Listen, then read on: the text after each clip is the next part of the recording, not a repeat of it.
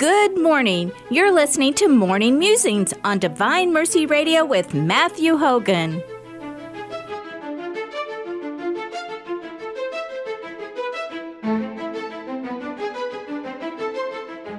And now, here's Matthew.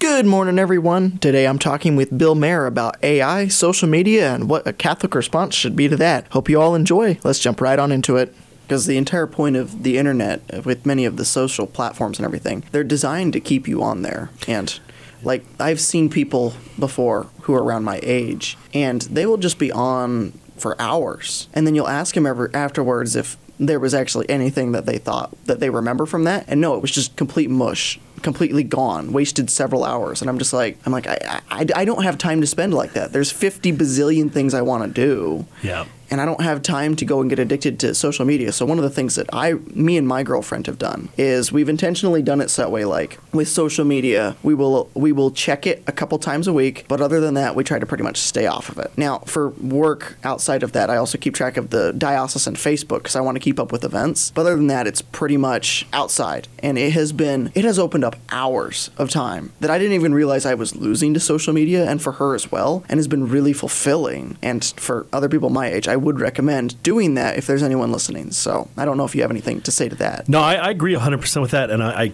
applaud you on that. It's a very difficult thing. It can be likened because of the addictive nature to smoking or alcohol or any behavioral addiction in a way that you have to be very strong to be able to stay committed to that. It's awesome that your girlfriend's doing that with you because that gives you two people that can support each other on that. But it is amazing, and that's why they make a ton of money, because they know how to engage and how to create addiction, and they're doing a great job of it. I mean, our basketball players talk about it all the time. What'd you do today? Well, I scrolled through Reels for 2 hours. I just couldn't stop.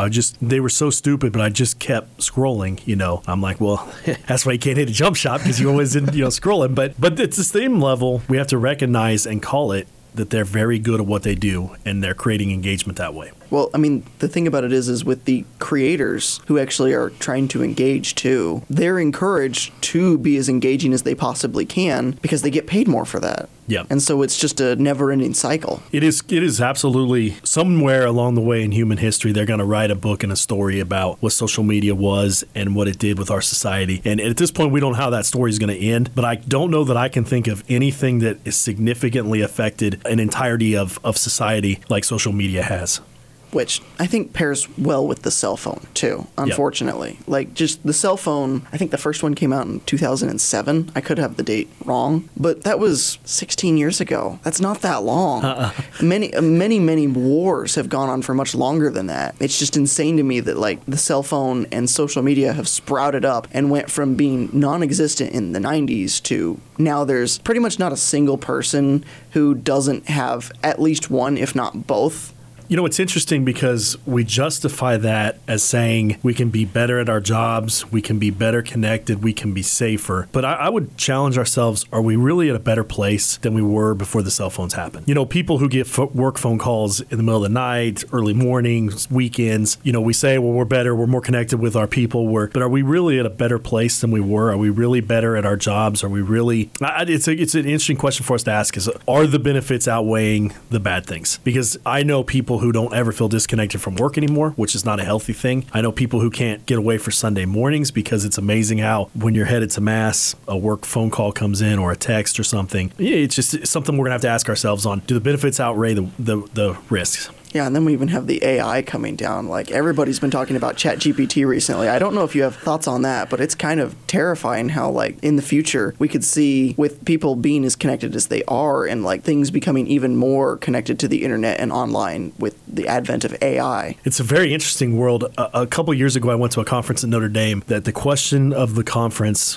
and it was an awesome conference, everybody just discussed, was at what point will AI be human enough to have a soul? And obviously we didn't answer that question. Obviously there's a lot of theological stuff that's got to be asked, but there was a point where you couldn't distinguish it from a human, and you wouldn't know whether you were talking to a human that thought or if you were talking to AI, and at what point would it have consciousness, which is a whole nother discussion. But it concerns me greatly from a standpoint of how much more information and engagement can be out there if they're perfect, which is kind of what that looks like. People in college like you, I mean, you're probably loving it with writing papers and those sort of things. I mean, if I was in college, I might confess that I probably would have never written a paper because of the AI stuff. But I don't know. It's a scary world out there. It's interesting. Just from a standpoint of, and it's funny, I'm not a sci-fi guy, but it's interesting how many sci-fi things have come true that people laughed at. Writers that said this would be the future and this is what's going to happen. It's amazing how that stuff is starting to be part of it. Yeah, I was looking at, I forget which particular world or something it was, but I was looking at a couple of the different stories. And I think one of them was I was thinking back to 1984 just last night. And I was sitting there and I was like, how easy could that become a reality, but with an AI kind of controlling it all? Because it's very intentionally made out to be incredibly dystopian, but there's an element of people could just ask for that at some point and just it wouldn't be terrifying to them at all because they had asked for it. Because there was another show I was watching and it was kind of commenting on some of that, but it was essentially a society in the future which was heavily influenced by an AI called Sybil, and the Sybil AI was just Big Brother, but it was an AI that people had given themselves over to. And I was like, that's terrifying, but I could see it in our world where we could get to the point where so many people are just like, oh yeah, AI, it's great, and it totally knows what I want and what my neighbor wants and will make us all live happier. I could see that, and it's mildly terrifying. It is crazily terrifying. I think the same way about 1984. I think the same way about a lot of stuff. I was reading G.K. Chesterton the other day, and he wrote this maybe 100 years ago. I don't know what it was, but he writes, there's going to be a time where we can't say 2 + 2 is 4. Mm-hmm. And I remember reading that in college and thinking, it was funny. That's the dumbest thing ever. We will always be able to say 2 + 2 is 4.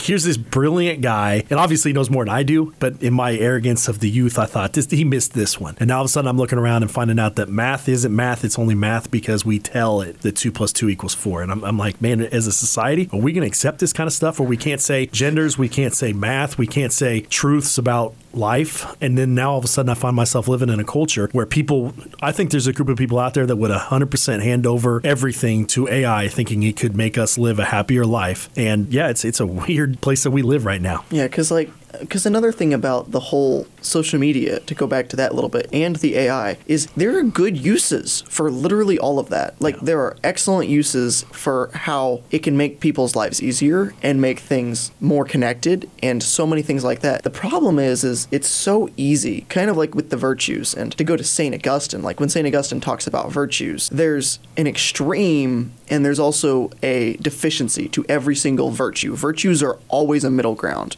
For example, when it comes to, I think, pride, and I forget the specific words he uses, but there's an element where we should have there's an element in between of where we should be confident in ourselves. That's it, confidence. That's what we should have. Pride is when we take it a little bit further, and English isn't the greatest for it because we also sometimes use pride where it's a good thing, but pride is where we go too far and are too much full of ourselves and think we can handle it all ourselves. And then there's also the self-deprecation that comes from not having enough confidence in ourselves, which is at the opposite end of the spectrum, which is something people also fall into. But it's in the middle where the virtue is actually found. And I think it's the same with so many things like social media and AI and everything, that its uses are potentially good, but they have to fall somewhere in between. You can't entirely just reject it because then you're going to fall behind and fall out of the culture and aren't actually going to be able to have any say or weight in anything, which is unfortunate and why the church does have to actually send out letters and send out responses and think about this and how it affects our world. And alternatively, if we lean all into it, it could lead to some really horrible things, and the internet will lead you down a path that is not good if you